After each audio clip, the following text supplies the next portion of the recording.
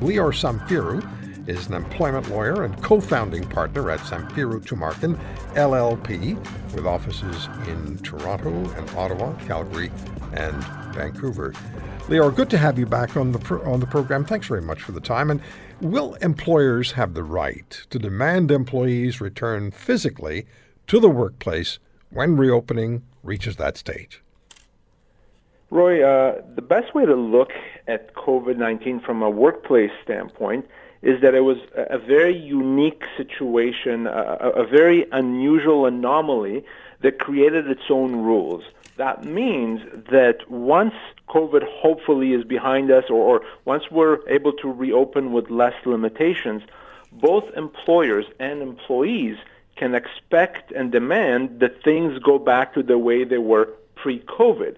Once COVID is no longer impacting what employers can do and what employees are required to do, it's okay to say, well, we now have to go back to normal. For employers that want to require employees to go back into the office, into the workplace as they were pre-COVID, they're going to be able to do that.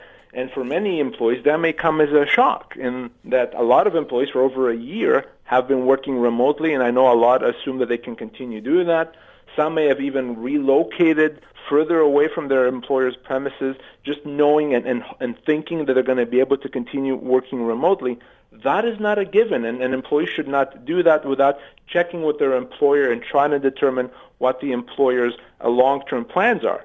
By the same token, though, Royce, for those employers that want their employees to continue working remotely even beyond COVID, those employees can actually insist that they go back to work. And if that doesn't happen, they may be able to treat that change, that situation, as a constructive dismissal. So yes, there can and it's proper to have an expectation that things go back to the way they were prior to COVID. Okay.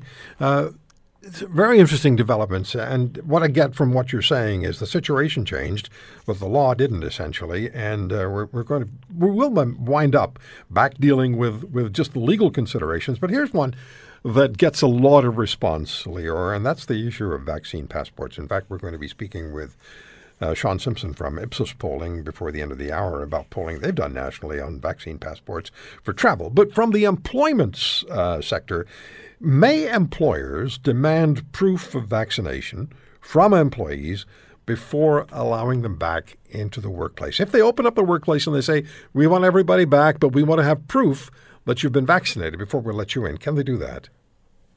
And I can tell you, Roy, this has probably been the main question, or variations of this has been the main questions I've been getting over the past couple of months. I think there's actually a lot of people, perhaps more than we're hearing about, that are very reluctant to get the vaccine, which is why we're getting this question asked so often. But the answer is that unless the government requires employers to check for vaccinations, unless the government does that, and no, an employer cannot require that someone be vaccinated or show proof of vaccination. An employee does have a right, whether one likes it or not, to choose whether to be vaccinated. If an employer does demand vaccine, that can infringe on privacy rights. It can even infringe on human rights. So no, it is not appropriate, despite what we may be hearing from south of the border, that an employer demand proof of vaccination or threaten employees that they will lose their jobs if they haven't been vaccinated. Although despite what I just said, Roy, I can tell you that this is happening. I've spoken with both employees and employers that have said that they are putting in ultimatums for employees, and I think we will see some claims and legal action as a result of those things. All right. Do employees have any particular protection if the employer deems them to no longer be necessary, to go back to the workplace? What happens then? Ultimately, no, as long as, of course, it's not based on a prohibited ground or discriminatory ground. So an employer cannot choose who to bring back and who not because of their age or ethnicity or medical condition or even vaccination. But as long as it's a legitimate business decision, an employer is allowed to make the decision that they're not bringing someone back into work. Of course, there are severance obligations. We cannot lose track of that. For some employees, that could mean as much as 2 years' pay. But an employer can make that decision, and a lot of employees who have been off on a layoff, on a leave for many months, may find themselves in the coming weeks and months without a job, and which is unexpected, I'm sure, for many of them, although they have to keep in mind that they may still have a significant severance entitlements. So don't sign anything, don't agree to anything until you've had some legal representation, until you've talked to Lior Samfiru, for example, to get the information required about to what you're entitled to. Well, it's even more important now than ever to get that advice, only because as much as anyone and everyone always would have had severance rights, those rights have been enhanced because of COVID-19, simply because arguably it's now more difficult to find another position.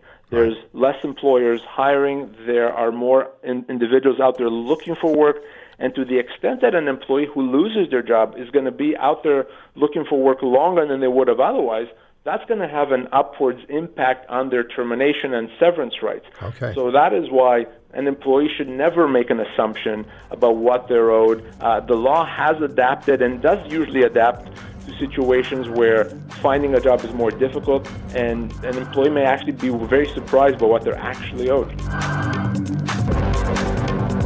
If you want to hear more, subscribe to The Roy Green Show on Apple Podcasts, Google Podcasts, Spotify, Stitcher, or wherever you find your favorites. And if you like what you hear, leave us a review and tell a friend. I'm Roy Green. Have a great weekend.